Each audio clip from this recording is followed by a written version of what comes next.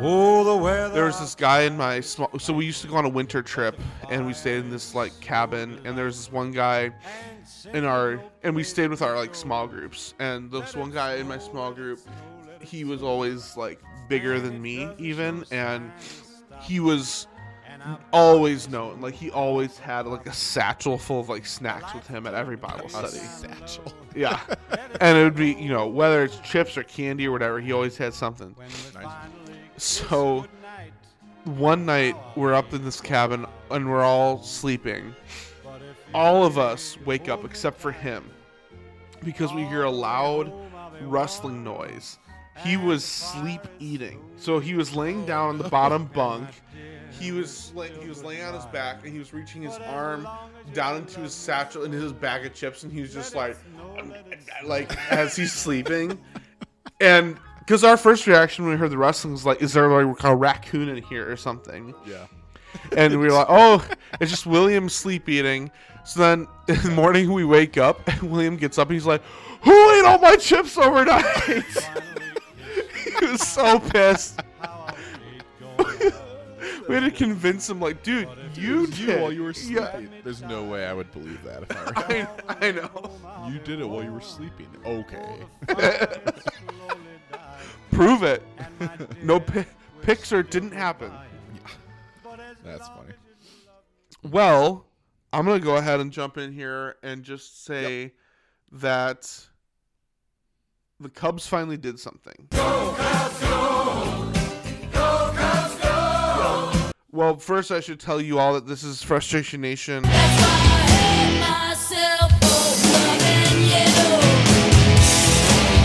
you. And we are the FN podcast for FN fans of FN sports teams. Every episode we explore the heartbreak, horror, and humiliation of what it means to be a diehard fan. I'm Furious George. That's Michigan Hat. Back to my story. So the Cubs, if you listen to our last episode, I was ranting about not taking action and not making a move. Yep. At the time, Carlos Correa and Dansby Swanson were still available, but Xander Bogaerts and Trey Turner were off the table. I never expected them to get Trey Turner, but Xander Bogaerts was one I was interested in. And there was a lot of suggestion at the time that they were going to probably end up with Dansby Swanson, and I was just kind of like, you're ending up with the worst of the four shortstops, and it's all because you're too chicken to pay. And what's going to happen is because you have these monster contracts handed out to the other shortstops, now you're going to be forced to overpay for the worst of the four shortstops. You know, yep. Like there's a part of me that was just like, if you're going to get one of these premier shortstops, please just pony up the dollars and get the best one available. Don't like settle for one. And so, all that to say, the Cubs did end up with Dansby Swanson, which, yes, I believe pretty much everyone would agree is the worst of the four shortstops available.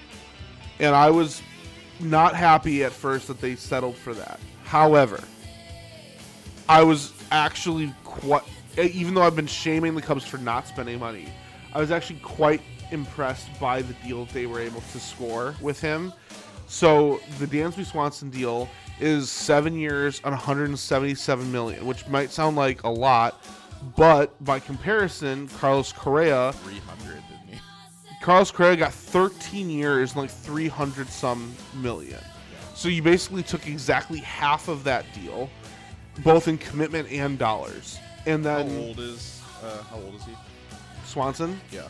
He's going to be 29 to start this season. So that's actually a big deal because you're not paying him until he's 40. Exactly. Yeah. So like Correa is 28 to start the season. So his deal with the Giants will expire when he is 41. Yeah. And you know that even though he's 28 now, you know that at best you're going to have 4 or 5 years with him performing at a top level. I mean, look at Miguel Cabrera these past few years. Like that's how all these contracts play out. As opposed to Dansby Swanson, now 29, 7 years. You're only paying him until he's 36. And frankly, you know, if he can play well, if he plays well all 7 years, then he just sets himself up for another big contract to get like at 36 from a team. But anyway, so I was frustrated that they kind of, I'm still not happy with the approach because the approach felt very. It didn't feel very much like they were attacking. It felt very much. It doesn't seem decisive. It seems more reactionary. Well, there's a lot of reports going back to last season where the Cubs were hinted at being interested in Swanson. So after I saw those, I wasn't like all that surprised they went for him. It seems like they always kind of wanted him, but I still have issue with the idea that why were you waiting to sign him? Because all you did was you drove his price up. Guess what? You probably could have gotten Swanson for like 6 years, $120 million, $130 million, if you would have signed him first, you know? But you waited until all of the other shortstops signed like record deals, and miraculously you didn't have to pony up that kind of money to sign him. Like that. So I still have issue with the process. And now everyone's like, okay, well, now that they got Dansby Swanson, now you can attract big free agents. And people were like J.D. Martinez and Justin Turner and Michael Conforto. Well, almost immediately as that was said, J.D. Martinez signs with the Dodgers. And then, like, Justin Turner, is he really that good anymore? Probably not. Is he an upgrade at third? Maybe. Michael Conforto would be great for the outfield, but there's been, like, no smoke whatsoever about him. Just Cubs fans saying, oh, we should get him. And to me, it's kind of embarrassing when you're the Cubs, you're supposed to be the big spenders. You've said you're going to be spending, that you're going to be competitive next year, and yet it's the White Sox that are the ones going out and getting Andrew Benintendi for their outfield. Mm-hmm. Like, I know you got Swanson, and yeah, there's two great free agents in Chicago that can be celebrated or whatever. I still hold some issue with it, and they still need a lot of help with pitching. They don't really have a signature ace on the team, and they've also been tied to like Trey Mancini is another name, which I'm like, cool. Yeah. It doesn't do ton for me. It's you like need to string several moves nice. together like that. Right. If that's going to make a difference. Yeah. Yeah. Yeah. Yep. It's kind of like, who was it? I don't know. That's not a good example. Well, it's like the Tigers last year. We got Javi Baez, and I was instead of Correa. I was like, all right, that's fine. What else are you going to do? Yeah, it feels like a consolation prize. The other right? shoe never dropped. It's like, oh, that was the move. All right, right. Yeah. Well, and part of the issue again with the Cubs that I have is like they've been tied to Tucker Barnhart. Well, why the frick should we be tied to Tucker Barnhart? You should have just re-signed Wilson Contreras. Because guess what? Now Wilson Contreras plays for the Cardinals. Mm-hmm. And, oh, by the way, his brother William Contreras, through a trade, now plays for the Brewers. So now the two Contreras brothers play in division against you. I don't know. The Cubs are just... I'm glad they got Swanson. I guess that's why I'm starting this as my vent sesh, because normally you might think, oh, Dansby Swanson, that's a good thing. You should be happy about that, and I am, because it is the Cubs announcing that they are going to be competitive. However, I still am not happy with the way they're handling their process. So, ultimately, let me talk silver lining. They definitely are looking to compete, and the reason you know that is why, especially with how affordable the Dansby Swanson deal was, why would he go to Chicago instead of holding out for a better deal if they weren't selling him on competing? You know what I mean? Mm-hmm. Yep. Like I definitely think they are expecting to be competing in the division based on who they've acquired to this point. I'm not content myself because I don't see it being more than a wild card spot, but then again, if it's a rebuild, maybe it's not really about next year. Maybe it's more about 2024, which is fine. Those are the conversations that happen behind closed doors, and it's like, will you ever really know what their goal is? Right. You know. Their goal has been ever since Theo Epstein left, and they blew up the team 2 years ago. Mm-hmm. The goal was, we are going to do a soft rebuild. So in a sense where instead of a rebuild where it takes like 5, 6, 7, 8 years to complete a rebuild, they're looking at like a soft rebuild 2 or 3 years, and we're back into being competitive. And that's what they're pursuing. It seems like they will be kind of close in terms of being on track. The Cubs just make me nervous because they're never reliable. And so I have to see for myself what some of these prospects look like, which we should be able to see this year, to know if things are really on the up and up. So I don't know. For now, the Cubs are still kind of on my. I don't know. I'm just not. I'm not the most thrilled with them still. I'm happy for Swanson, but there needs to be more. Yeah, I think that's a fair way to approach it. It's like you can be happy at a signing, but if you're being promised, or at least like it's fair to expect more in the offseason, you're kind of waiting for them to prove that they're serious, you know? And maybe their mindset is, hey, our big move is going to be Swanson, but then also we're going to bring up all these guys from the minors. You kind of just need to see what their direction is. But I think it's fair to be kind of cautious with your opinion on it. I don't know. And so much of baseball is just you need to open the checkbook. It's like it is. There's these teams who convince themselves, oh, there's tons of different ways to build a team. We're going to do it this way, and we're going to do it the right way. The way that works, you have to spend money. And we talked about that a lot on the last episode. But well, I really think the future of baseball, and they're going to get so much pushback from owners on this, but if we're being honest, like, to me, there are teams being stingy with signing players like Correa or Turner or Xander Bogaerts to these monster deals because they're like, it's the same as the Albert Pujols deal. I don't want to sign him for 10, 13 years and then have to pay for 6 years of bad play at an exorbitant rate, right? So my suggestion, and again, we'll see if it ever happens, but like right now, it's preposterous that players are under club control until they're age 27 or 28. That is just not acceptable anymore. And especially with how little minor league players get paid, then if you finally break it into the bigs, you still get paid like hardly anything. Right. Like, it's just not cool.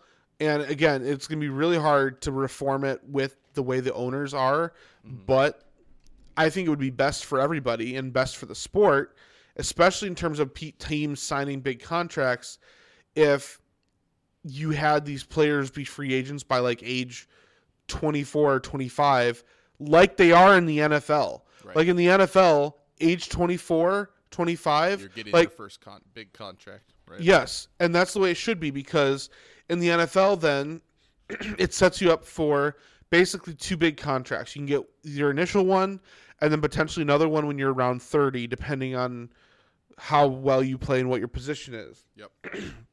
For baseball, this is why these contracts are insane, because these players are not stupid. They know that this is their one and only shot to strike it rich, and they have to drive up the price as much as possible. And then you have owners being stingy. So I think if you can, I think players will demand less if they are up for contracts at age 24. I really do. And they think they can get a second contract. And exactly. Because players will bet on themselves. That's why Correa went to the Twins for a year. He's yes. betting on himself. It's hard to do that if you have one chance to get your big payday. Exactly. You know, yeah. Yep. So just another example of that's the way the sport is right now, and that's part of why baseball's so frustrating, because there's these things about the sport that it really is just the way it is, and there's no way to change it, and it's not going to change, but it's just the reality of the sport right now. And then there's owners who don't realize it. So the only way it'll ever change is they're going to have to convince owners that they're going to make money somehow through doing this. Because right now, if you pitched that to owners would say, well, we're only going to lose money because we don't get to control those players for as long. Yep. So you have meetings about it for a year and a half. There will be 2 lockouts. It's like anytime you have try to have any progress in baseball, the whole sport falls apart. Yep. Yeah. Completely and utterly agree. Yeah. So, well, at least it's action. At least the Cubs will have a reason to get the marquee network this year. Yeah. No. Baseball is just so annoying. It's like it is the worst. I'm still gonna get all hyped up for opening day. I'm still gonna watch the games. It's fun to bet the games. Like, bet some Nerfies. Yeah, it's like it's fun. I'm gonna look forward to baseball. When you're in the off season though, and there's other sports to watch, it's easier to be critical of baseball because you don't have that same romantic butterflies in your stomach feeling like, oh, it's baseball season. Just objectively looking at the sport right now, it's in a pretty bad spot. So I don't know. Well, I think what hurts the most for baseball is that it's become way more something where I have way more fun going out and throwing a baseball around with somebody than sitting down and watching the game. I love as opposed sport to of baseball way more than the MLB. Right. As opposed to football, I might go out and throw a football at halftime, but once halftime's over, I'm like, I got to get in and finish watching the game, you know? Yep. So we need to get together and throw a baseball around this spring. Okay, Dad. Right. Good try, son. Now throw it back like in Sandlot or whatever. Yeah. I drop it. Oh, there must be a hole in your mitt. Right. Keep your eye on the ball. Hilarious, Dad. Oh, man. All right. The classic from my dad was I would play a game where I would have like 4 strikeouts, and he'd be like, well, hey, at least you made contact. Oh, yeah. Oh, yep. Thanks. Cool. Makes me feel a lot better that I hit be like, part of the ball. Like, just be like, you just got to keep your eye on the ball. It's like, oh, I had no idea. Thanks. You've only told me that every time I strike out. Yeah. Oh, man. Oh, man. Oh, man. Going to be those baseball dads soon, I'm sure. Yeah, you and I are going to be the dads more that are like, why are you ducking away from that pitch? Lean into it. Yeah, Take one for the team. Yeah, you got to get on first base. It's all about runners. You need more runners. You need your OBP up. It's not high enough right now. Yeah. We got you actually not even OBP. We're looking at your OPS, your slugging percentage plus your on-base percentage. And if you want to look good for the bigs, you got to have a good on-base percentage to help your OPS. You really got to work on hitting into the shift a little more. You know, like, yeah. Got to turn your feet. Turn your feet. And no, listen, I know you're only 4, but why are you hitting into the dirt? We're trying to work on launch angle here, okay? Right. You got to get the ball in the air. That's how things happen. This game's all about home runs. That's right. You're 4 years old. Yeah. You're never going to sign that big contract with the Cubs at this rate. Dad, I'm just hitting off a tee. And that's all you'll ever be if you don't turn it around. Yeah. Right. Oh, man. Yeah. Oh, that's why we love baseball in America. Yeah, there's just so many abusive parents. Yeah, it's just such a great, rich history of discrimination and violence. Yeah. Well, it's not entirely untrue. No, it's not. It is. I don't know. I don't know about the the violence part, but there's definitely discrimination. Yeah, the whole romantic part of baseball, though, is there's so many sayings that come along with it. Everyone has had some pretty universal experiences when it comes to baseball. Yeah, it's a great sport, but the MLB has done a good job of kind of ruining that at times. Here's a thought. So, if you if you harm your child, you get CPS called on you, right? Oh, okay, yeah. So why is it then when you have parents, sports parents, who are repeatedly making their son go out and play football, or oh, I know you pitched 10 innings the other day, but you're gonna pitch again tomorrow, how is that not considered harming your child? Right. I mean, yeah, it should be, right? And so then is the responsibility, though, is it because you can blame the coach and be like, oh, the coach let him do it, I guess. Yeah, because a ton of that is like pressure from your parents, right? So it's like, yeah. Or hockey, you get a concussion. It's like, you need to get back out there. Yeah. Okay, Tua. Oh no. Hockey parents are some of the worst. Yeah. I don't know. It's definitely, and then you have kids who grow up to hate the sport because their parent tried to like live through them and force them to play the sport. All I want to do is play the flute. You get back out there, right? Put your helmet on. I'll play your flute. Right. Oh my. And then that's how the therapy started. That's right. Yeah. So what were we talking about? Baseball. Yeah. And how I think they should improve contracts, but how much it actually sucks because they won't. Yeah. Yep. Yeah. I don't know. We'll go to a Cubs-Tigers game this year, hopefully, and we'll see Mr. Swanson in person. And maybe even Mr. Manfred. Probably not. Hopefully not. I don't see him going to a regular season, weekday Lions Cubs game in Detroit. So, yeah, probably not. He'd be one of 50 people there. So, So speaking of Detroit, so Comerica Park's right next to Ford Field. It is, yeah. Isn't there a team that's been really good this year playing at Ford Field, like the Buffalo Bills, right? Yeah, they've had a good track record there. Beat the Lions there. 2-game win streak this year there. Well, the Lions have been playing well there, but we're also playing well in New York this past week. So we just beat the Jets to win 6 of our last 7. Which with that only loss being that really close one against the Bills. Yeah, it's and crazy. You look back, and obviously any of those wins we had could have also went the other way. So it's unfair to say this, but if they had went the other way, we'd be 8-6 right now with a 7-game win streak. Would that put you at the second wild card spot behind the Cowboys? Yeah, we'd already be in a wild. Right now we're a half game out. So if you reverse a full game, we'd be. And that's because of the tie, right?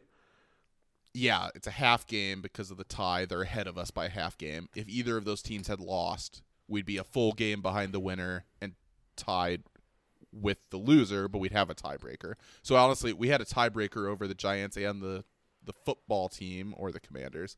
But because they tied, now they're both a half game ahead of us. So basically it took away our tiebreaker. Which that's another thing I was thinking about, by the way, with football, because I was thinking about your situation and it relates to the Bears and in like 2012, I want to say it was. Yeah. Mark Trestman's first year when the Bears offense was like one of the best in the league, but their defense sucked. But the Bears were 8-7 going into their last game of the year. Rodgers that year had his collarbone broken by Shea McClellan.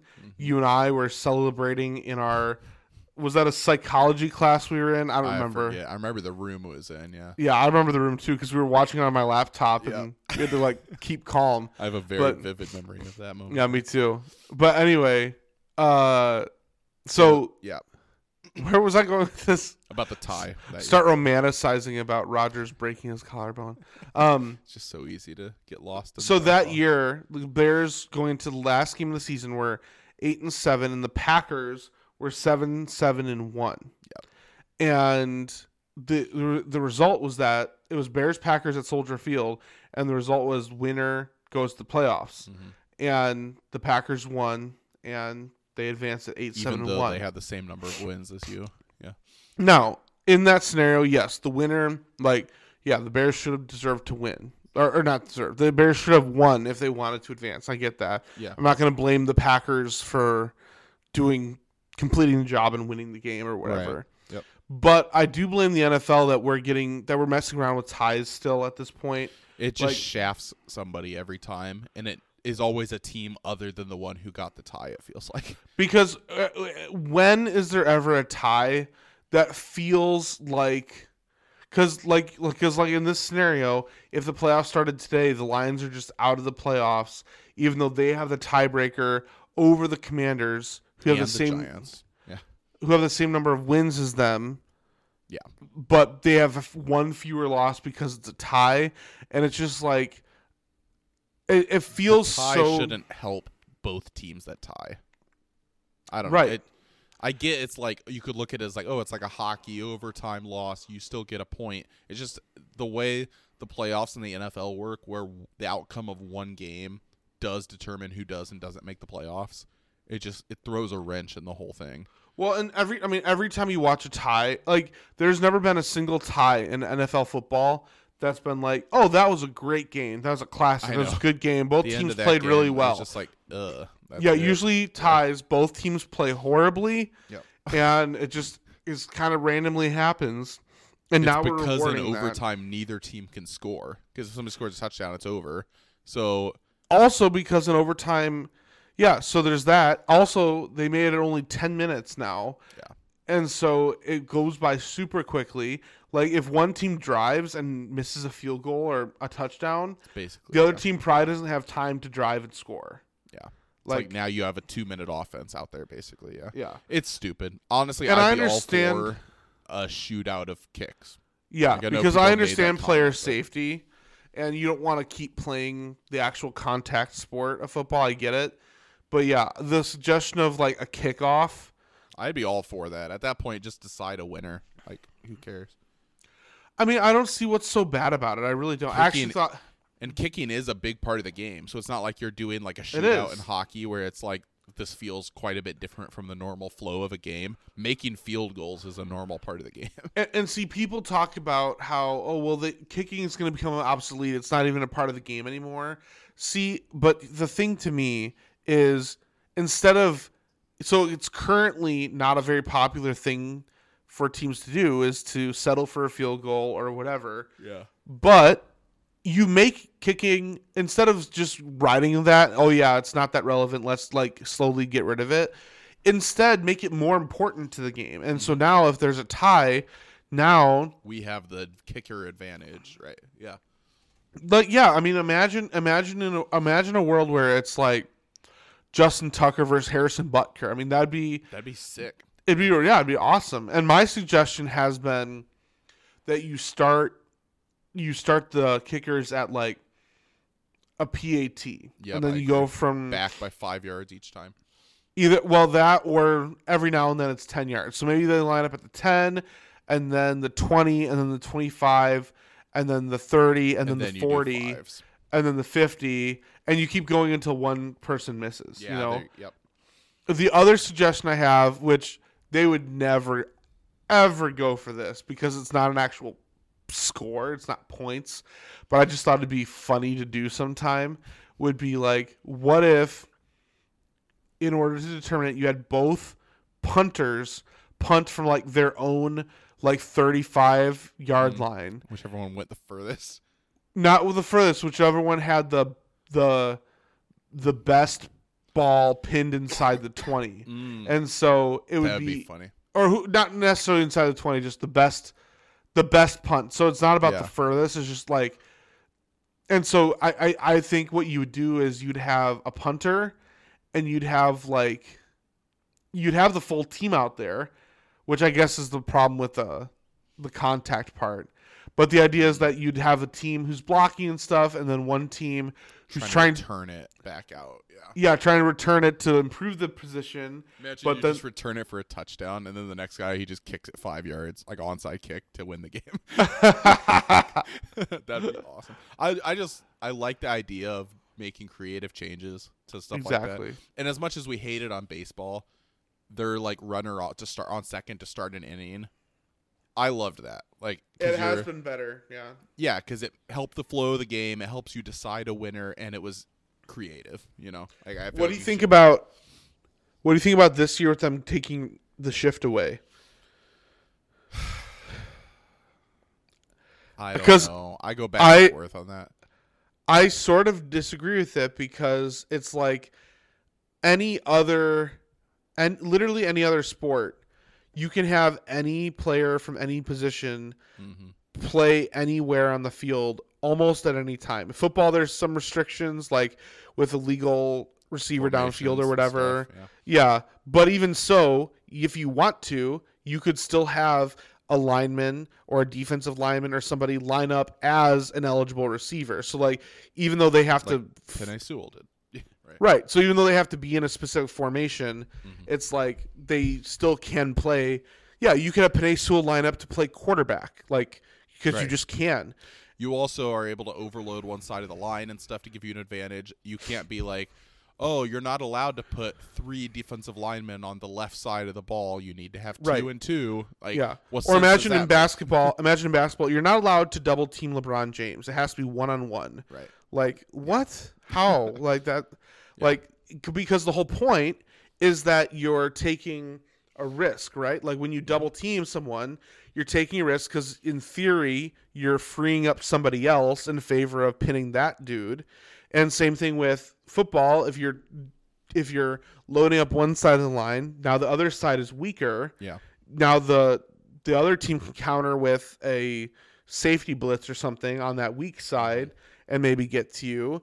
And so in baseball, that's the way the shift has been. It's been, okay, if I move my third baseman over to fill the gap between first and second, and then bunt down, I'm screwed. Right. Well, that, or what if they just hit oppo? Like you're just you're giving up a free hit, and it just so happens that players are really bad at doing it, I guess.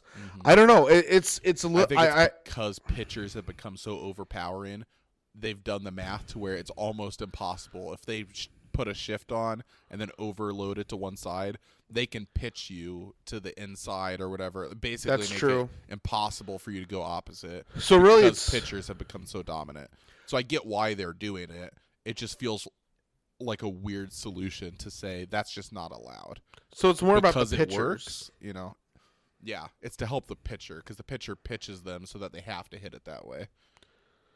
I mean, it's possible to hit it oppo, but they basically make it impossible. I just think they're gonna run into an issue with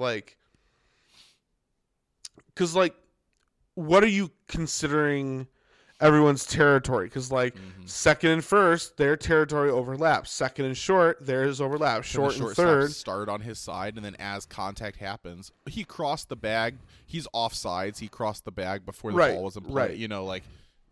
It opens up a weird can of worms as far as how that is enforced. But how many that's feet baseball. Away from the second baseman was he? Was he too close? I don't know. Oh, an idea for football too, by the way, that I forgot to mention to you is, I think, and this is not my original idea. This is an idea I heard from Adam Hogue on the Hogue and Johns podcast. But I think, and I agree with him on this, they should do away with coin flips, even though they're fun to bet on in the Super Bowl. You do away with coin flips, and the team that gets to determine what to do with the ball is the home team. Yeah. Because that's the whole point of home field advantage. I don't hate that. Yeah. There's not really home field advantage in football. And so, when you have a better record, the only home field advantage you have in, the postseason is that, your crowd is really loud. But how about adding an extra part to it where it's okay, the Bengals are hosting the Ravens, and so now the Bengals get to make the call. Are they going to defer or are they going to receive? And then if it goes to overtime, are they going to they're probably going to receive. They get to make that call because they're the home team. It's an extra advantage. Overtime would be interesting to have. That's a huge advantage for overtime. Right. But doesn't that feel more fair? It's at your place. I wouldn't hate that. Yeah. Anyway, I mean, it doesn't save a ton of time. So it doesn't feel like a super necessary. No, it's not about time. It's just about. It's more about creating because you have the same number of home and away games. So it's it's an advantage that should level out. So yeah. The point is just that coin flips are so stupid because, especially in overtime, they're so dumb. Why is it? They're dumb because they don't let both teams have the ball. If both teams were guaranteed the ball, then it doesn't really matter to me. That's the other thing we're talking about. Oh, we should get rid of ties. We should have a kicking competition to end it. College overtime rules are just so much better. Why can't we just do that in the NFL? Because you always have a winner, and then it gets down to the very end, and you go for 2 point. You have to go for 2-point conversions. So it's you score again. And on that score, then you have to go for 2. And then if you hit that, now you just alternate 2-point conversions until the NFL Players Association will never agree to that because college rules are there's still like full contact going on. Like the only way you do it is you have to have a kickoff. Like that's the only way you can. Where it's literally just a kicker and a holder and a long snapper. Like you don't have anyone else in the field. You have those 3 players and you're just doing a kickoff because that's the only way to do non-contact. Because I think that's the hang-up. That's why overtime's only 10 minutes. But I mean, our current overtime has, in a 10-minute span, has probably as much overtime as just doing 2-point conversions would, right? Maybe. I don't know. However you do it. Having ties. Oh, you're saying 2-point conversions instead of. I was thinking after the overtime. Well, that's what I did mean. Is like do an overtime, but like college overtime, where you start basically in the red zone, and then you score. The other team has a chance to match you, and then after that, you start in the red zone and you score and have to go for 2, and then after that, it's just straight 2-point conversions. So you still have contact, but you're not driving the whole field. So you're not having as much wear and tear. It's shorter drives. And then 2-point conversions, you're not really taking hits. You're just throwing a ball into the end zone, you know? Yeah. I don't know. However it's done, it shouldn't be a tie. I like the idea of kicks because it's unique and it adds some value to that. Dude, imagine cool for fantasy scoring. Imagine you have a kicker. Oh, my kicker had 90 or 29 points this week because they went to overtime and he made 11 field goals. Imagine how cool. Like think about how much cooler it would be in the Super Bowl or in the playoffs. Like think how high stakes that would be. Kickoff. Like just going back and forth. The kickers like trading blows. It'd be like free kicks in soccer with the drama of like a back and forth battle. It would be. And you get that with shootouts too. It's like just alternating, you know? Yeah. That'd be fun. Because that's the problem with the NFL playoff or the NFL overtime is you don't have that back and forth alternating. Now it's your turn. Now it's our turn. Now it's your turn. Right. It's just who gets the ball first, they could end it. You know, it's like, Yep. Well, we've been on a major tangent and it's getting super late. Yep. So I don't even know what we want to do now. But the Lions are probably going to win the Super Bowl. I think that's fair. We don't want to overreact, but I think a Super Bowl is a very real expectation at this point. I told you I'm rooting for the Lions because the Lions winning the Super Bowl is like the Cubs winning the World Series, something that seems completely unattainable. It's like curse-breaking level of improbable, where it's like, are we in the end times? You know, yeah. So I mean, the Cubs, the Cubs of the NFL, the Lions, are definitely showing super signs of improvement. Every week they're accomplishing things that seems like they're trending in a direction I've never seen before. Getting wins on the road, beating good teams, putting together winning streaks. The defense is improving. We're showing all the right signs. So we wanted to kind of quickly just talk through so the question, this will kind of bleed into some FN hypotheticals that we wanted to do. So I think let's just kind of wrap this discussion of football up. Yeah. So I'll just be honest. So like it's late and it's coming up on Christmas and we're both just kind of tired of things. So here's what we'll do. We'll talk NFL and then we'll do, I know we want to tackle the future of our franchises, but let's save that for the next episode. Okay. Let's do one or two of our other Christmas-themed hypotheticals, and we'll call it a show. Okay, sounds good. So, Lions, so NFL Bears. First. Yeah.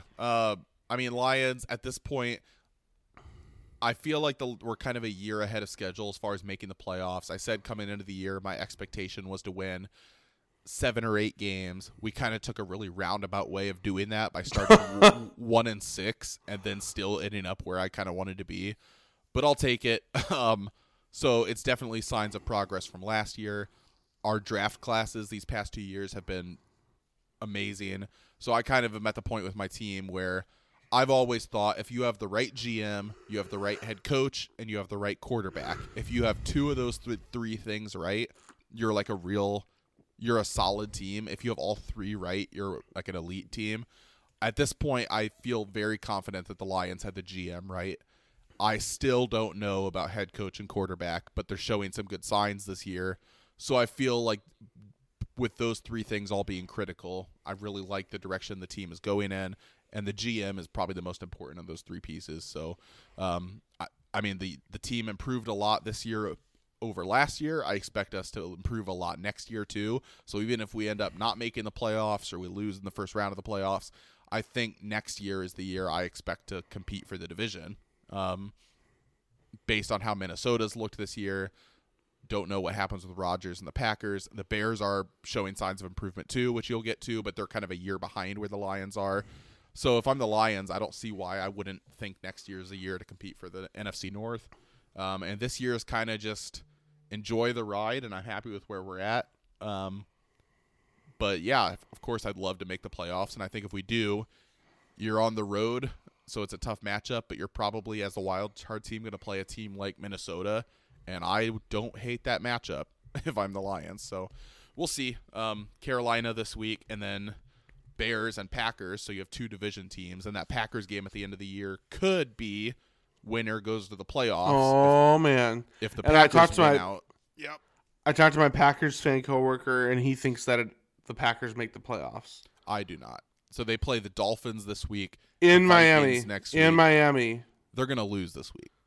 I don't know why Packers fans are talking as if they're going to make the playoffs. Rodgers sucks in Florida. They are absolutely going to lose this week, and if they don't, they're going to lose to the Vikings next week. I don't think the Packers are going to win another game this year, so I don't know. And why if they don't, then they're going to lose to the Lions. Yeah, I don't know.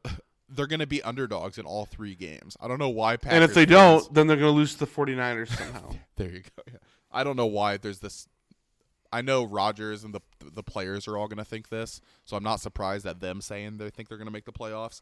I don't know where this narrative's coming from, though, where people are starting to talk as if the Packers are going to make the playoffs. They absolutely will not. So, but it would be funny, though, if it got down to that last.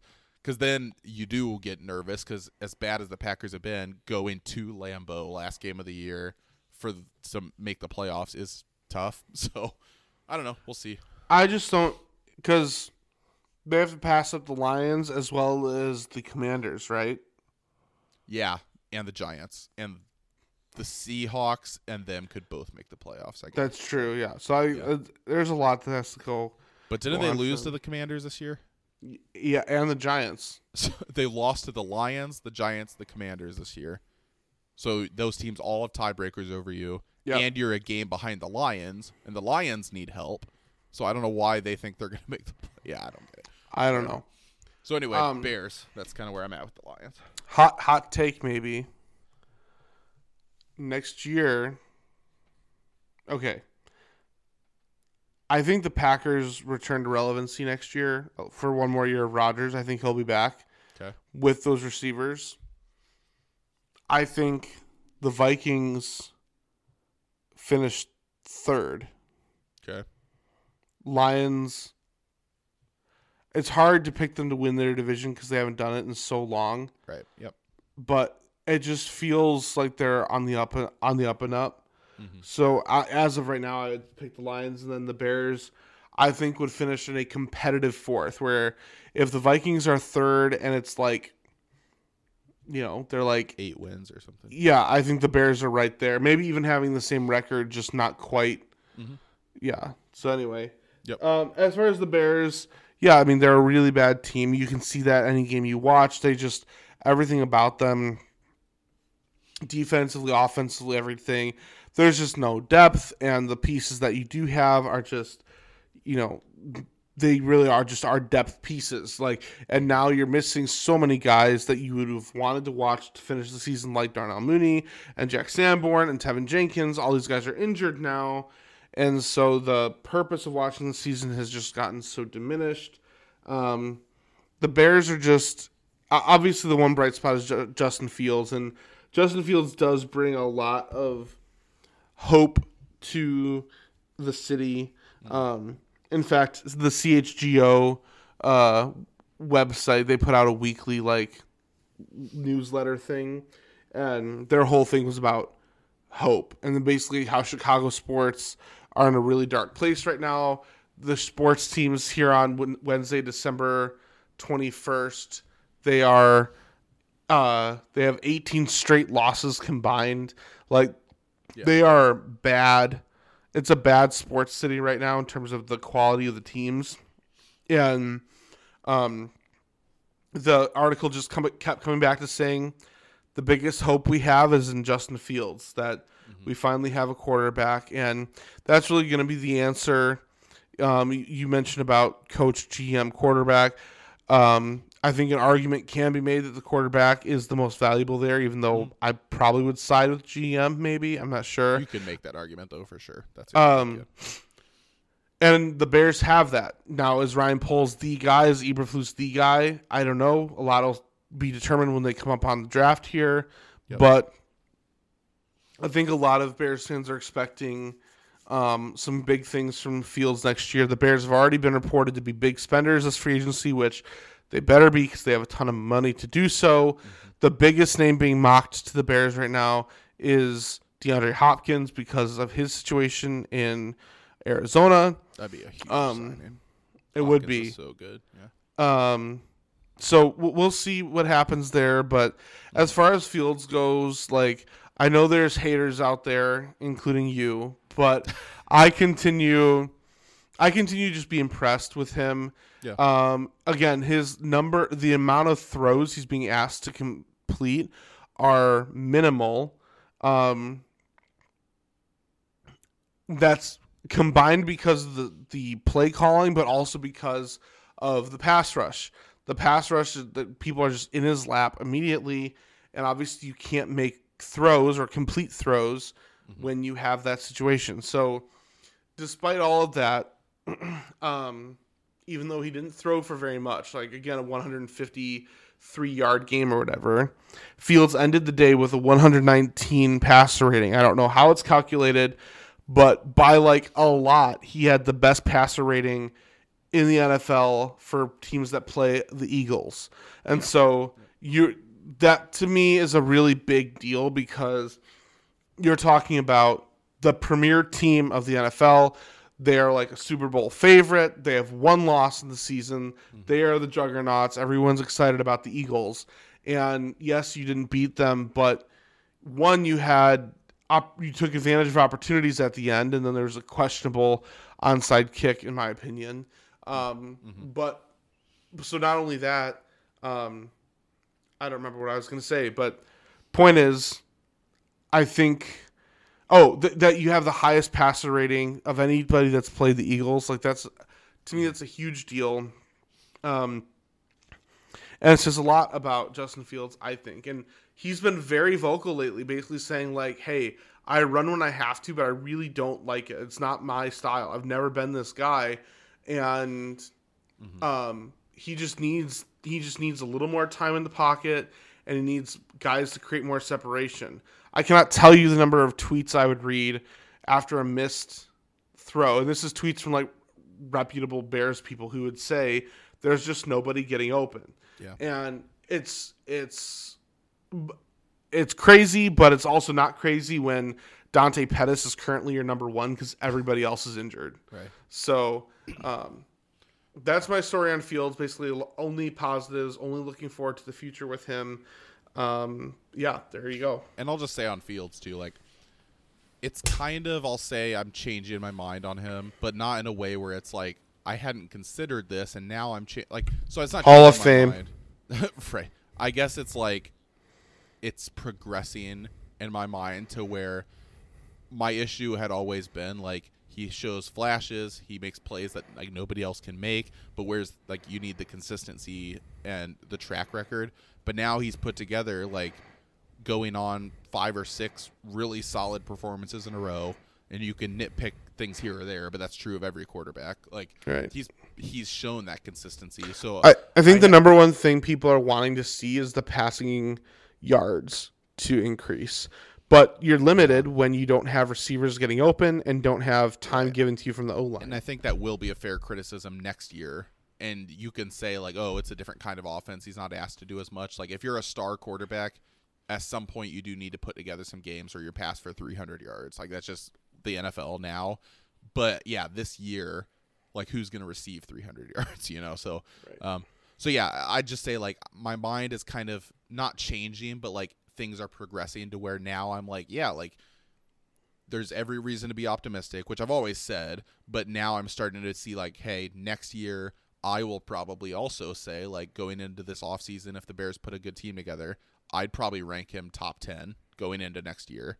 So like he's shown some of the things I've been asking him to show, and my issue was always top 10 all time. Yeah, top 10, dead or alive. My issue was always not that I didn't think he had the potential to do this, like I always did. It was that people were already crowning him before we saw any of this, and I was like, let him do it first. And now that he's doing it, like I'm fully prepared to say, yeah, he's a really good quarterback right now. He has the potential to be a great quarterback. He might be that next young guy who, like the Jalen Hurts to emergence of this past year, So he might be that guy next year or the following year as you get more weapons around him. That was just always my issue. It's not so much with him as a player. It was just with some of the people who were too quick, I know. So, but no, I'm at the point now where it's like, I think at this point, if you are saying he can't throw and he sucks and stuff, you are a hater, because now we've seen him do that. There's still areas he needs to improve and grow and all that, but he's a second year, and it's not even a full second year. This is his first full year starting. So I brought this up a few weeks ago, and it still is holding true right now. If you go and compare his stats with Josh Allen from Josh Allen's second year, which is everyone has been saying how Fields has been compared to Hurts and Allen. Those are the two people. For one, his stats are very similar to Hurts last year, and his stats are very similar to Allen's from year two. The biggest discrepancy is in the passing yards, which we already addressed as to why those are so low and why they're requiring them, why they have to lean on the run game. But in terms of touchdowns to interceptions ratio and all the other nerdy stats, he's like right in line with those guys. Yeah. So, and you're talking about the quarterbacks of the two best teams in the league. So, I mean, there's a lot to be excited about for the Bears. So much of a quarterback's success is just the situation they're in. So really he's got a ton of ability just on his own to where he's going to show those flashes anywhere. A lot of his career success, though, is going to be determined by what Poles and Eberflus do these next 2 years. Agreed. Majorly. You have to give him a line. You have to give him an offense. You have to have an offense that calls plays to his strengths. Like, there's a lot of things like that are out of his control. Yep. Where, frankly, I mean, would Tom Brady have been the greatest of all time if he was drafted by the Lions? Like, there's always things like that where it's like, how much of it is your environment versus just who you are as a person. 100%. And so 100%. So much of his legacy is going to be determined by this offseason. So we will see. Yeah. Well, let's throw in a couple quick questions. One, so we're going to do hypotheticals, all Christmas-themed ones. Sorry again to everyone that retired. Let's start with top 3 songs to, as you wrote on our notes, top 3 songs to jingle your bells to. Oh, what do you mean by that? I was going to ask you because you wrote it. That's true. Let's just say Christmas, family holiday, a lot of sentiment, a lot of magic in the air, snuggled up by a fire. There's just your hot aunt is over. Yeah, one thing leads to another, and Christmas might come a little early. So, it's with this being a special time of year. If you were to snuggle up next to the fire with a certain someone special, and they dump their cookies and milk out. Yeah, dump the milk out. Yeah, and give you the cookies. What song would you picture being a great song to play in the background on that not so silent night? And are we doing like a top 3, or are we just gonna rattle songs off, or? I don't know. Let's go back and forth though. Okay. So, I think things will conclude with a White Christmas for sure. They're very nice. I'm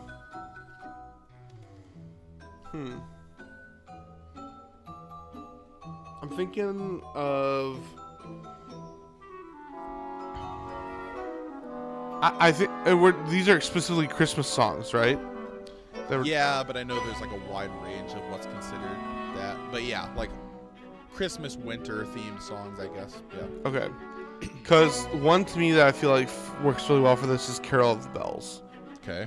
Because you got a nice dun dun dun dun dun dun dun dun dun The dun music dun has like a dun threat. dun dun dun dun dun dun dun dun dun dun dun dun dun dun dun. It's like a build. Yeah. Yeah, Okay. Some nice tempo there. yeah.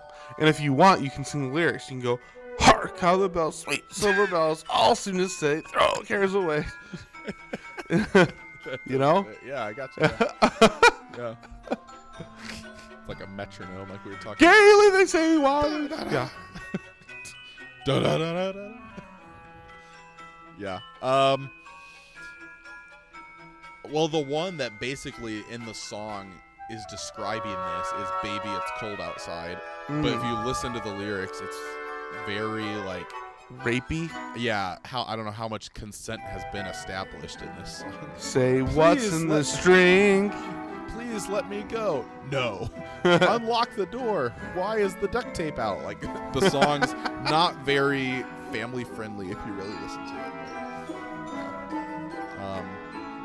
So you What about would make under- love to that? No, I would not. I would not. Oh, okay. I thought you were saying that's what you would do. Oh, Would I do what? What are you talking about? We're talking about something different. What about Under the Mistletoe?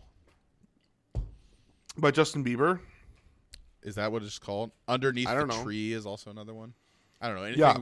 talking about You're underneath- here where you should be. Snow is falling as the carolers sing. Just wasn't the same. Alone on Christmas Day. Yeah. Presents. Yeah. There you go. Anything that's like underneath something, especially underneath some kind of shrubbery, the implications there are just yeah. Are we taking turns, or you just did you pick one, or are you not? Are you just rattling off names? That was my one. Oh, okay. Underneath the tree. I see. All right.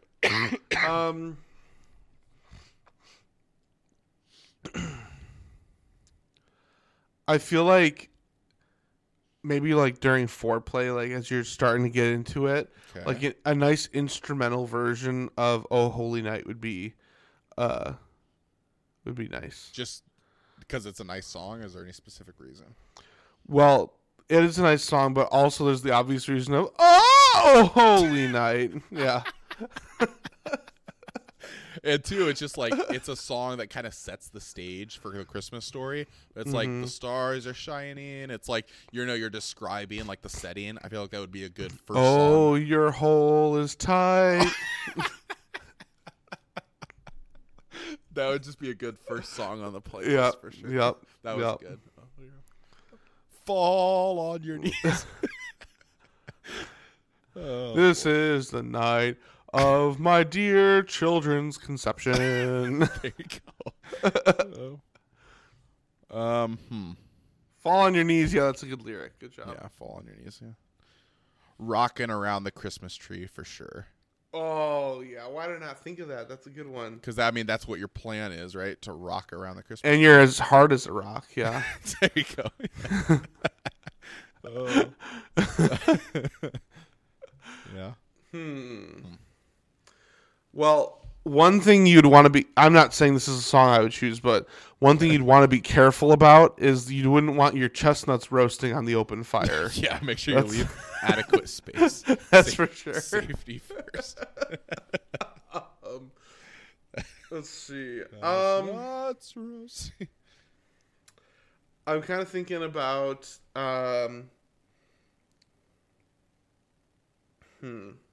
So if I have "Oh Holy Night" as the foreplay, "Carol of the Bells" for like the main like portion of the love making, I feel like the climax, if you will. right, the crescendo, as a director may say.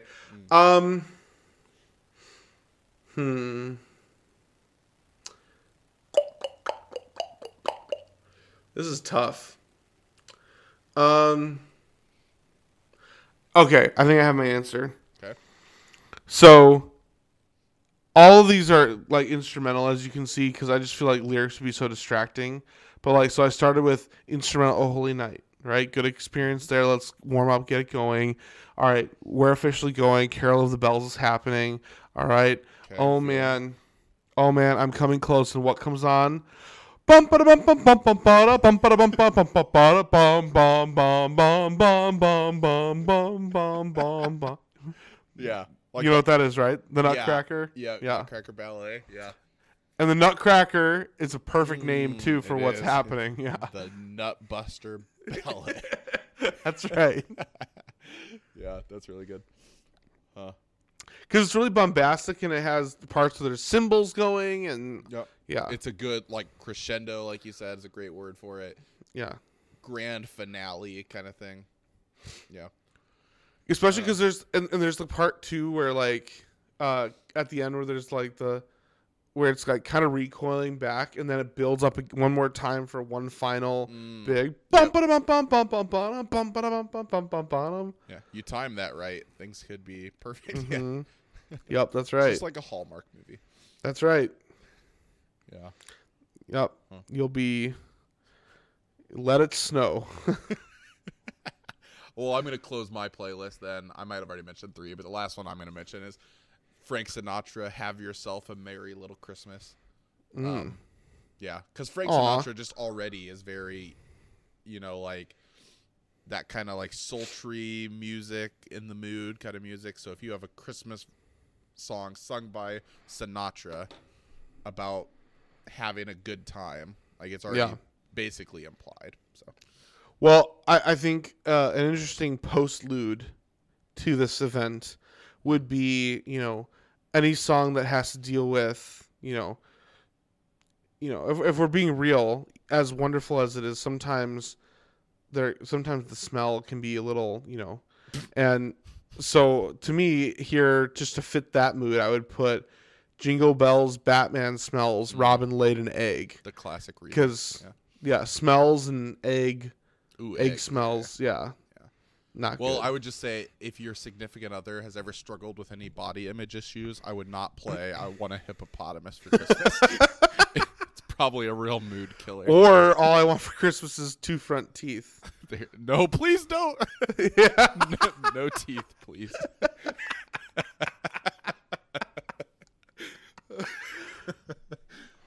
And depending on terrible misinterpretation. Depending on the age of your partner, you may want to avoid Grandma Got Run Over by a Reindeer. Yeah. If you're gilfing out there on these Christmas streets, respect. Yeah. Secondly, don't play that song. You and Mrs. Claus snuggled up there in the North Pole. Yeah. Oh man, Mrs. Claus. Yeah. There was one other thought I had. I was trying to Santa's remember. drinking milk all year long. I mean, Santa is coming to town, so With his sack. that's right. He knows when you're sleeping and he knows when you're awake. He knows if you've been good or naughty. You've been a bad. Yeah. Oh boy. As you all can tell, we're very experienced with this. Mm-hmm. You can all tell that we have that we don't have any kids and that we have all sorts of time to seduce our significant others with Christmas music. Yeah, so. We are the experts. You're welcome. Cool. All right. So should we go from there to 5 worst Christmas songs? Yeah, that's a good transition there. And Christmas, so much of it is about the music. So it's kind of fun to have a couple different segments about it. So I've always had some strong opinions about Christmas songs I hate because I worked in retail. So if you worked in retail, you've heard a lot of the same kind of pop Christmas songs played over and over again. And I'll just say, I love Christmas music. I've always preferred, the old classic Christmas songs, and I hate the newer pop kind of Christmas songs for the most part. So, yeah, I'm curious where this goes. But, yeah, we can, here in the comments, we'll add them as we go. But why don't you just start on this?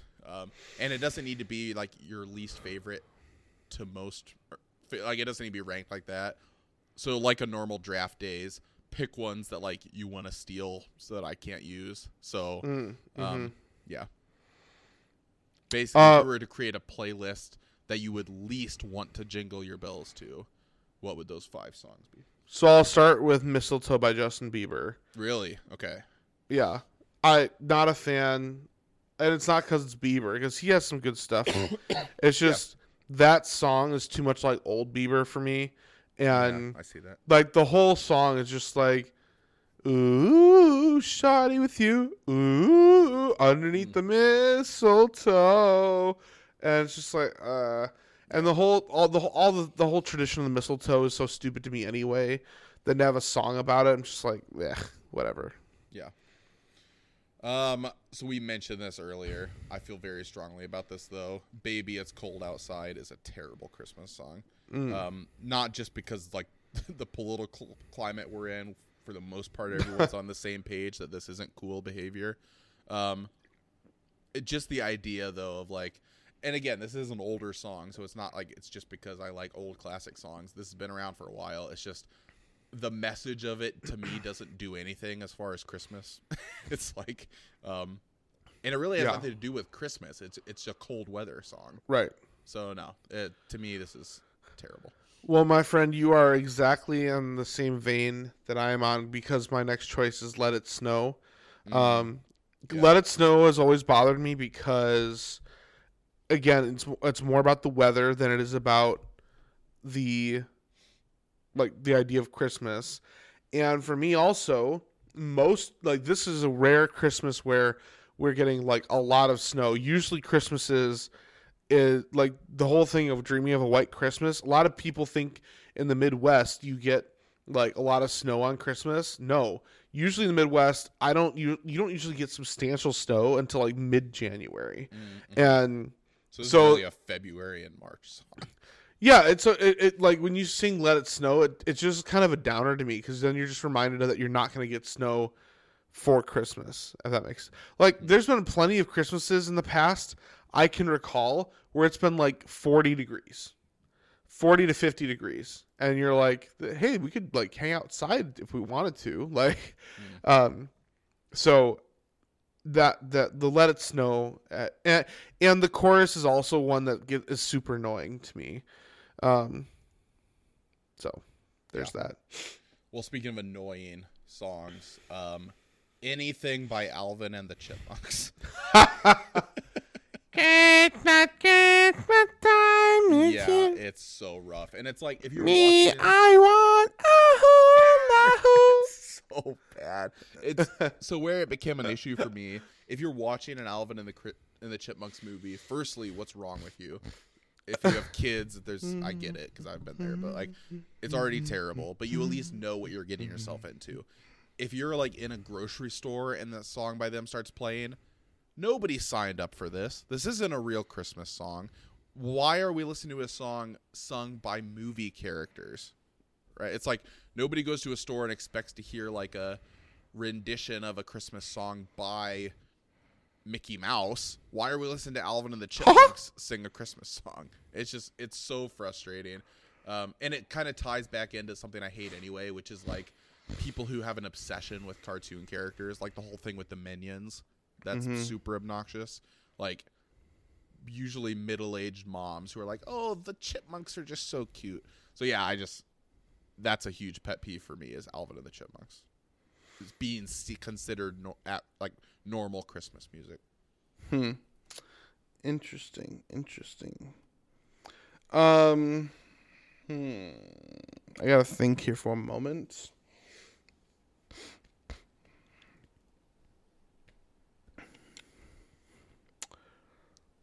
All right. This is probably just because lately it's been like a song that every time we're in the car, my daughter and my wife are both asking to listen to. So I'm getting kind of annoyed by it. But "Mary, Did You Know" is a really good song, okay. And there are a lot of this. So I'm interested. There are a lot of good lyrics, but sometimes I get a little annoyed by all the women who are just like, this song is so good. It reminds me of when I had my child. Like, I can't imagine having my child and blah, blah, blah. So, all right.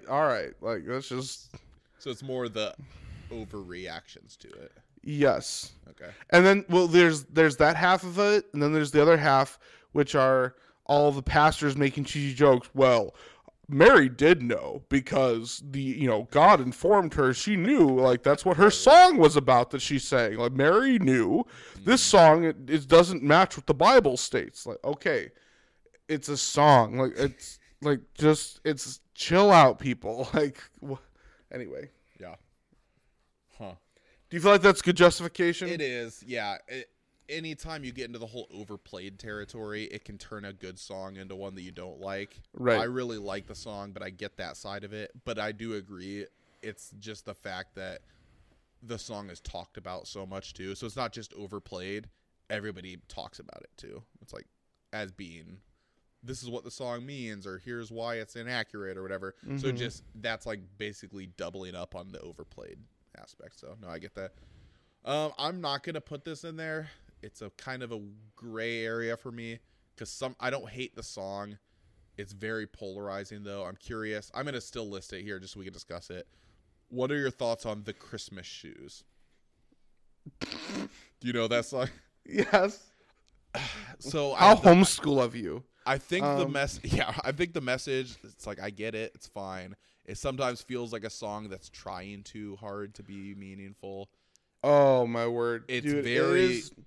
It is like the way Disney's been lately with their movies where they're like, yeah, you should be crying at this. You should be crying at this. Yeah. Get it? Do you get it? His mom has cancer and is about to die. It feels very preachy in a way that's like, this is the part where you're sad.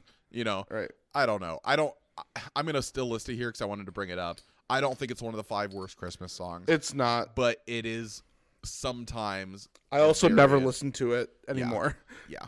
It's kind of the overplayed thing. And I think, too, like growing up in the church, like you did, too, you've seen people like turn this into a whole production and do a play about it and all that. So it's like, to me, it's all the stuff that comes along with the song and people's reactions to it, kind of like you said with Mary, Did You Know? Yeah. It's like, all right, we get it. Yeah. Daddy, why do you not like that song? Because I want to keep my sanity when Daddy meets Jesus tonight. Yeah, there you go.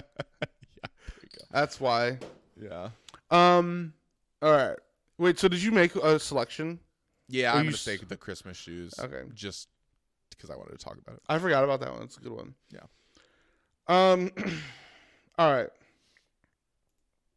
Not a fan of either Christmas song produced by a Beatle, but the one that I definitely don't gravitate as much towards is War is over if you want it. Yeah. War is over now.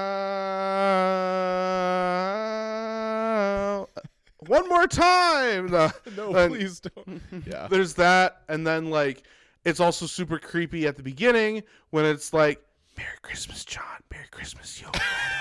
I forgot about that. Yep. Yeah.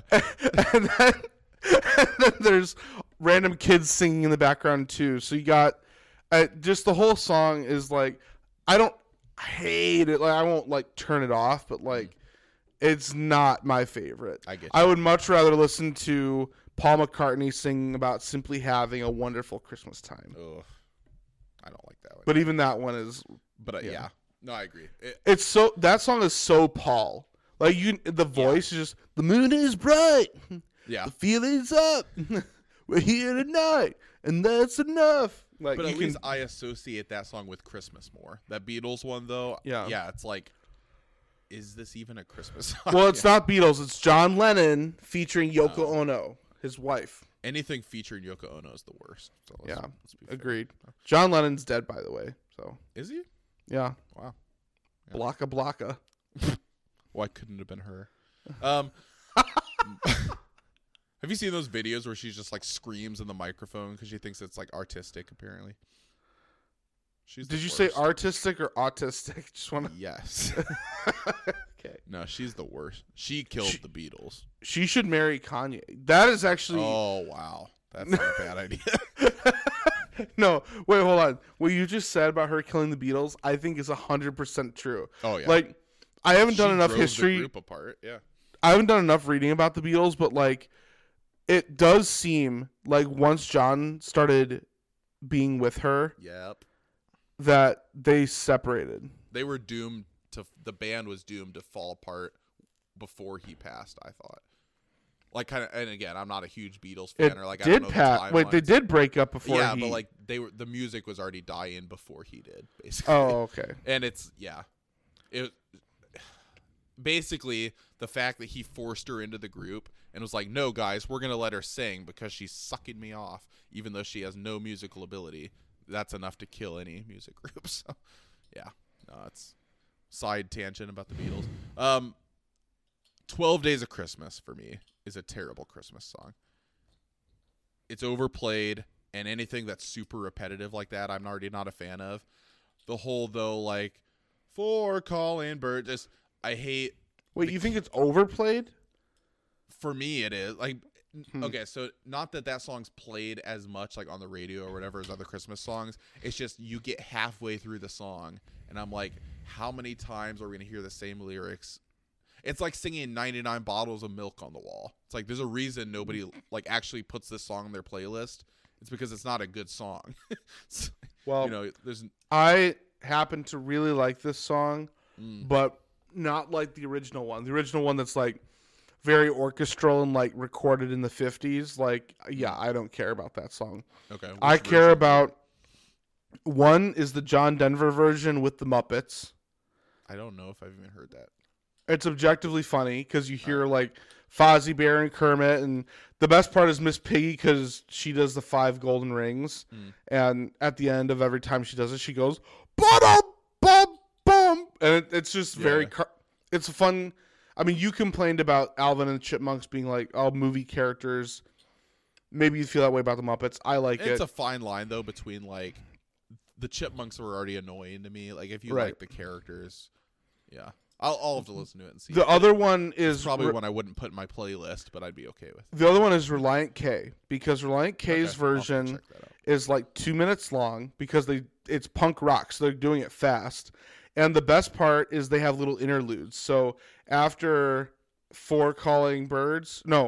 after the first 5 golden rings, they go, "What's a partridge and what's a pear tree? Well, I don't know, so please don't ask me. But I can bet those are terrible gifts to get." Yeah, so they're like making it their own. So I get that.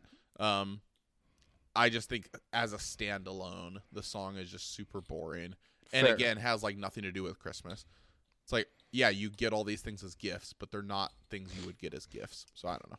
It just doesn't do it for me. But yeah, that's a fair thing. It's like people who take it, put their own twist on it, can improve it. But you should show your kids. There's this song. It's from a VeggieTales Christmas, and it's the 8 Polish foods of Christmas. I think I've seen that. I'll have to look that up and see. It's not a video. It's just a song.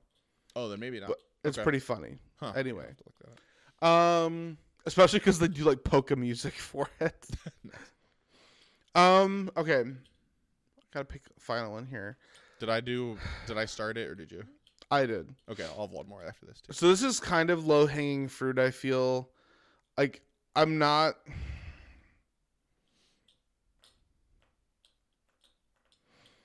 I feel like I could go different directions, and there's probably something where I'm gonna think about a worse song later.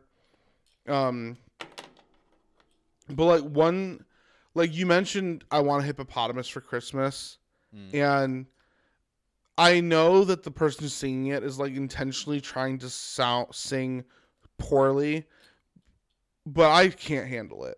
Like that's a song I can hear like once a Christmas season and I'm done with it. Like, I want a hippopotamus for Christmas. And it's even worse than that. Oh. And then since I'm an English teacher, I hate it at the part when she goes, "I just want hippopotamuses, and hippopotamuses want me too." Yeah, you're like, oh, it's so bad. It's very bad. It's meant to be cute, and it just comes off as like cringy and terrible. Yeah. That's a good answer. That's the right answer. This is gonna maybe be kind of a hot take one, because everybody's like, oh, Mariah Carey's version or whatever. Like, this is one I think a lot of people actually like, though, that I don't. Feliz Navidad is a terrible Christmas song. So I was curious what your thought would be. It's catchy, and you are so not woke, sir. Yeah, is this a dangerous thing to state? Of course, he doesn't like it.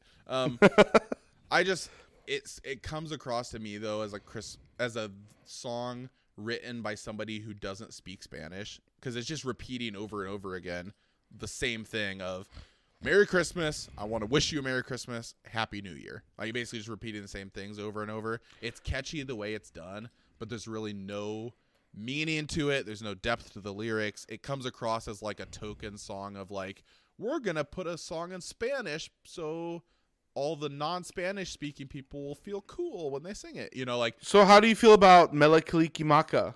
Same thing. Like any song like that, or like the fact that everybody in choir growing up has one song they have to sing in Swahili every year in their show.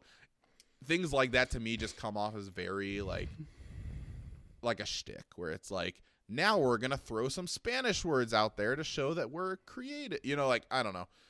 I think Feliz Navidad just always struck me as a song that's like, do people who speak Spanish actually like this song, or is this just like what all of the white people sing to feel like we're singing Spanish? You know, I don't know.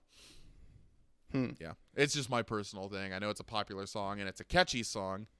It's not annoying. Like, I actually like the way the song sounds. It's just, it's so repetitive. You're saying the same three things over and over again. Right.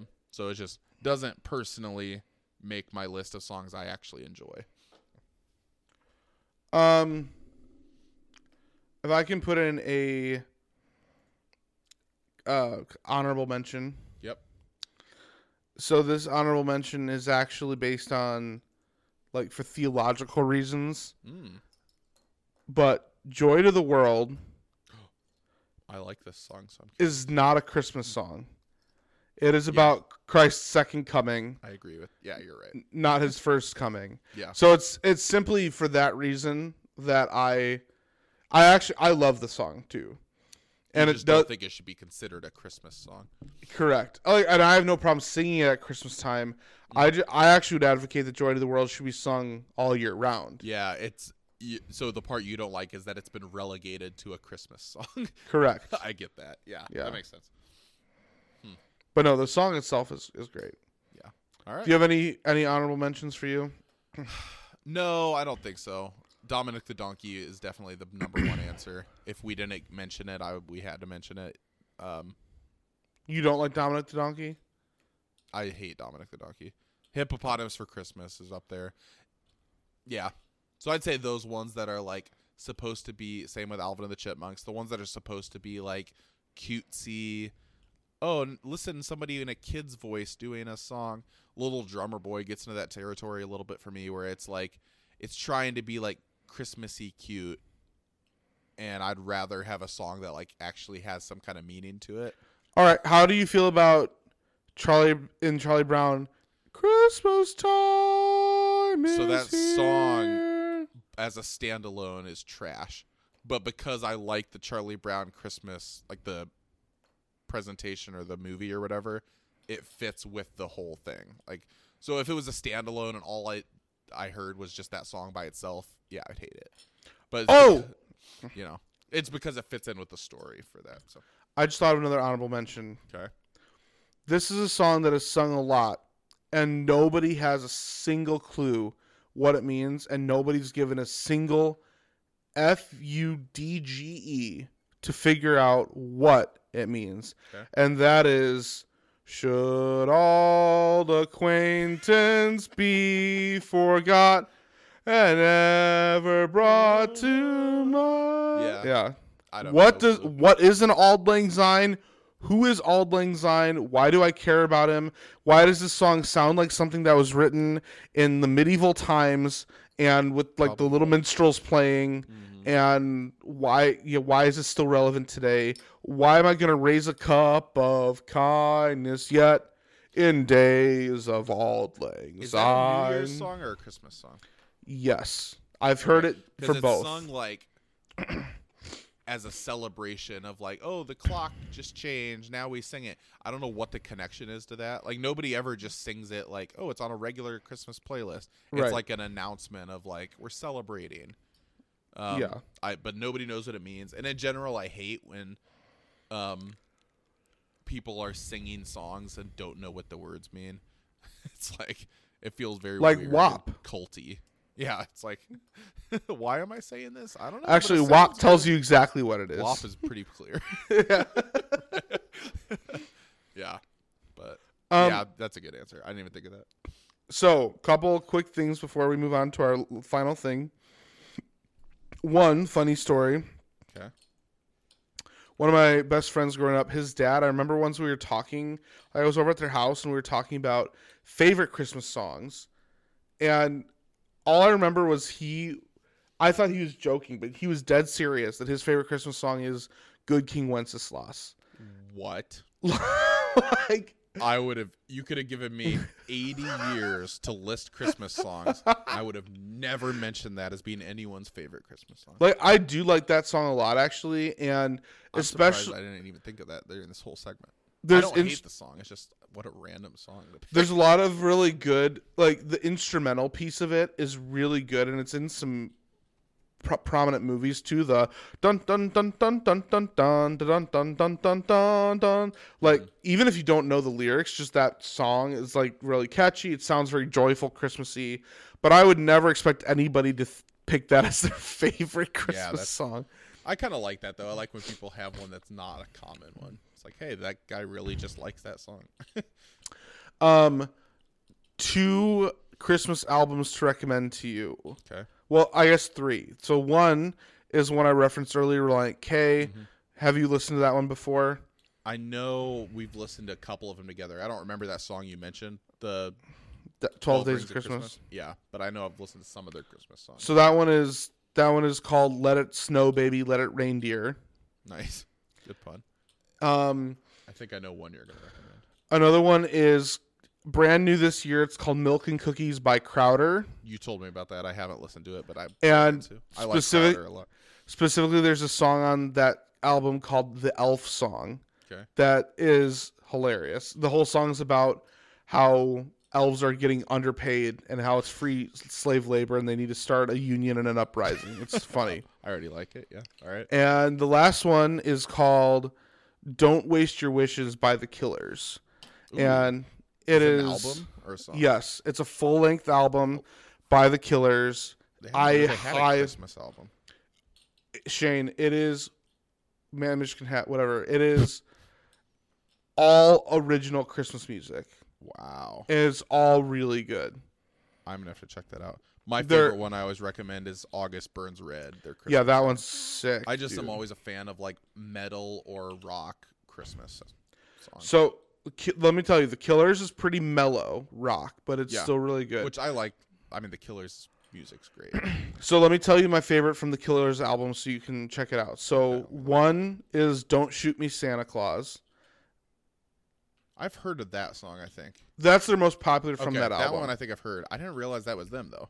Yep. I've heard the song. But. So Don't Shoot Me Santa Claus. Another one is Joseph, Better You Than Me. Okay. Is that about like the I'm glad it's not my wife who got pregnant and it wasn't basically kind of that's actually them basically saying like I couldn't imagine being in your shoes. Yeah, that's interesting. All right. Don't Waste Your Wishes, that's the name of it. Yeah. It's only from 2016. That's not that Yeah. old. And then the other one that's really good is Boots. Yeah, Boots. Okay. Don't Shoot Me Santa, Boots, and then Joseph, Better You Than Me. Okay. Those are my favorites from that album. Joseph Better Than You Than Me is featuring Elton John. Yeah, it's a great song, dude. Huh. All right, it's so good. I like The Killers, so that's a good recommendation. I love The Killers. Huh. Yep. Very cool. Okay. So, very lastly, let's just do our Merry F kill and we'll be out of everyone's hair. Perfect way to end it. Speaking of being in hair. I was just about to say. 2 of these, I guess that applies to. So, Mary F. Kill the Grinch, Rudolph the Red-Nosed Reindeer, and Frosty the Snowman. Do you want to go first or do you want me to?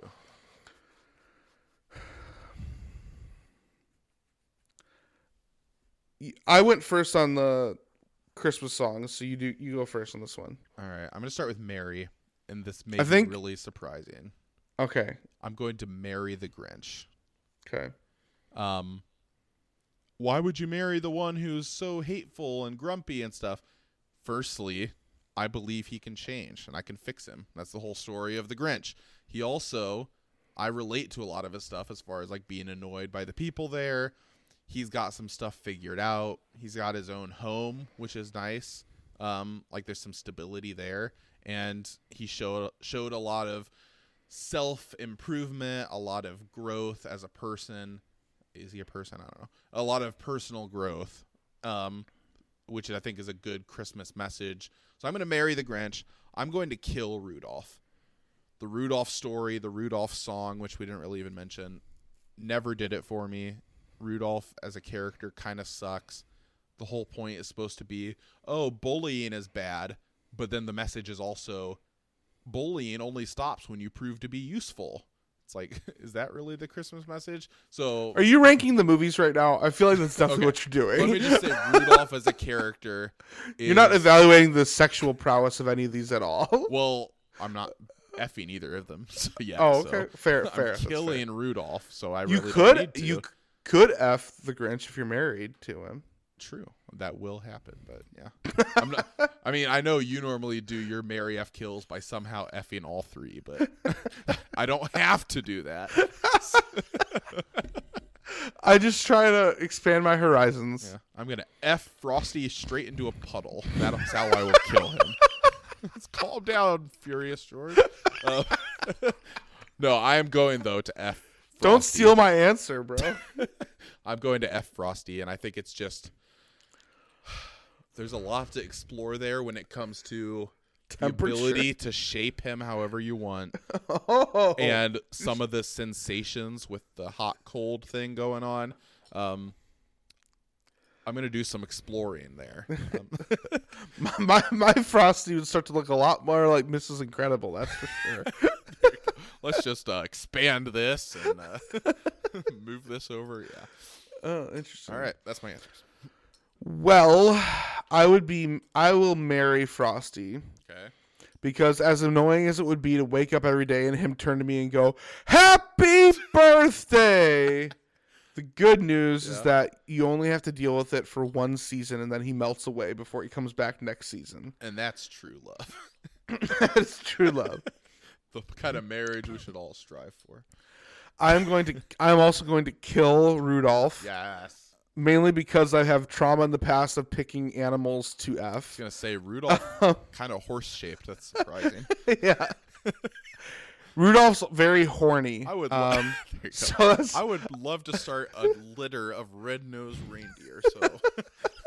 So the number one reason for me, actually more than anything, and this might say a lot about me, but the sound his nose makes when it's shining, I just could not handle either. Like, that's honestly more than anything the reason. Yeah, I forgot about that from the movie. Again, that probably says a lot about me that's the main reason. But that is a big factor to me. No, that's fair. Especially because you were so quick to... Oh, no, you picked Mary first. Never mind. I was going to say, if your only other option was to marry or kill. Right. All right, so then explain this one. Yeah, so I'm going to F the Grinch because... It honestly sounds a little dicey. I mean, he stunk. The stench of the Grinch. Yeah, he's got termites in his smile. You wouldn't even want to touch him with a 39.5 pole, let alone my 39.5 millimeter pole. So there's some concerns there, but it doesn't say what kind of effing it has to be. Maybe it's just... Oh my, now we're really getting into it. Oh boy. Maybe if there are still children listening to this episode, now is the time to change the station. All All right, please continue. Maybe it's just an HJ. Who knows? Okay. What does that mean? But it stands for Howard Jones. Okay. That makes sense. But I guess the direction I'm going to go with this is that the Grinch wore a very horrible disguise as Santa, and everyone believed that it was Santa. Oh, and wow. So I think what I'm going to bank on is that he could wear a disguise that would convince me he's someone else, like Mrs. Incredible. Interesting. And I like would this theory. That's a good go direction. to town, go to Whoville on him, if you will. Take you to Whoville. Yeah. You'd probably involve Max too, wouldn't you freak? I like that theory. I never thought about that. Is it that the Who's are just really dumb though? Well, in fairness, I think Cindy Lou Who's the only one that sees him dressed as Santa. Yeah. And she's like 2. But I'm still taking this and running with it. I like that. No, I think that was well thought out. I had never even considered that. So that makes sense. And you better believe I'm going to take him to Whoville. Yeah.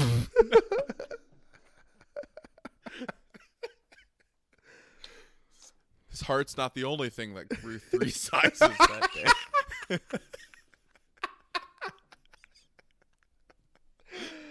Oh man, yep. Very good. There's no better way to end it than that, I think. And I don't think Max would be involved in this scenario. I'll save him for the next holiday, maybe Valentine's Day. There you go. Yeah, that's called personal growth. It's not the only kind of personal growth that I'll be. Good job. We don't have to F everyone this time. We're making progress. Guys, it's been like 70 episodes since the Secretariat one. That's still the best one we've ever done. But I'm still struggling, so yeah. It's a lifelong battle. Pray for me. Yeah. You're never truly clean.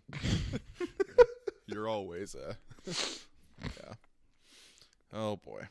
Well, I think that's the episode, right? Thank you for listening. We hope you made it this long and we didn't ruin your Christmas. Yeah. It's almost Christmas. They're practically here. You must stop Christmas from coming. It's too late. You're a bad banana with a greasy black. You must stop Christmas from coming. Think about baseball.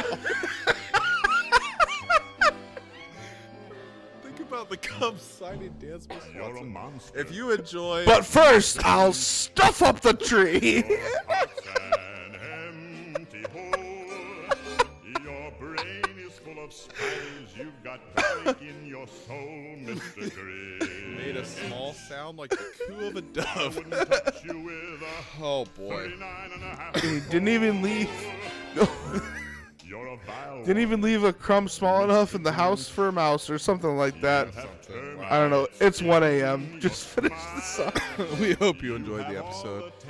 We have a Cash App or Venmo or something, but we don't deserve it. Welcome. Yeah, subscribe, leave your comments.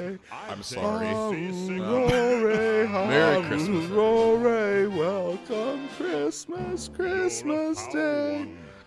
Mr. Grinch. And the Grinch himself, carved the roast beast. He carved my roast beast, that's for sure. Mr. Grinch. The 3 words that best describe you are as follows, and I quote: stink, stank, stunk. You're a rotter, Mr. Grinch. You're the king of the sinful sots. Your heart's a dead tomato splotched with moldy purple spots, Mr. Grinch. Your soul is an appalling dump heap, overflowing with the most disgraceful assortment of deplorable rubbish imaginable, mangled up in tangled up knots. You nauseate me, Mr. Grinch, with a nauseous super nos.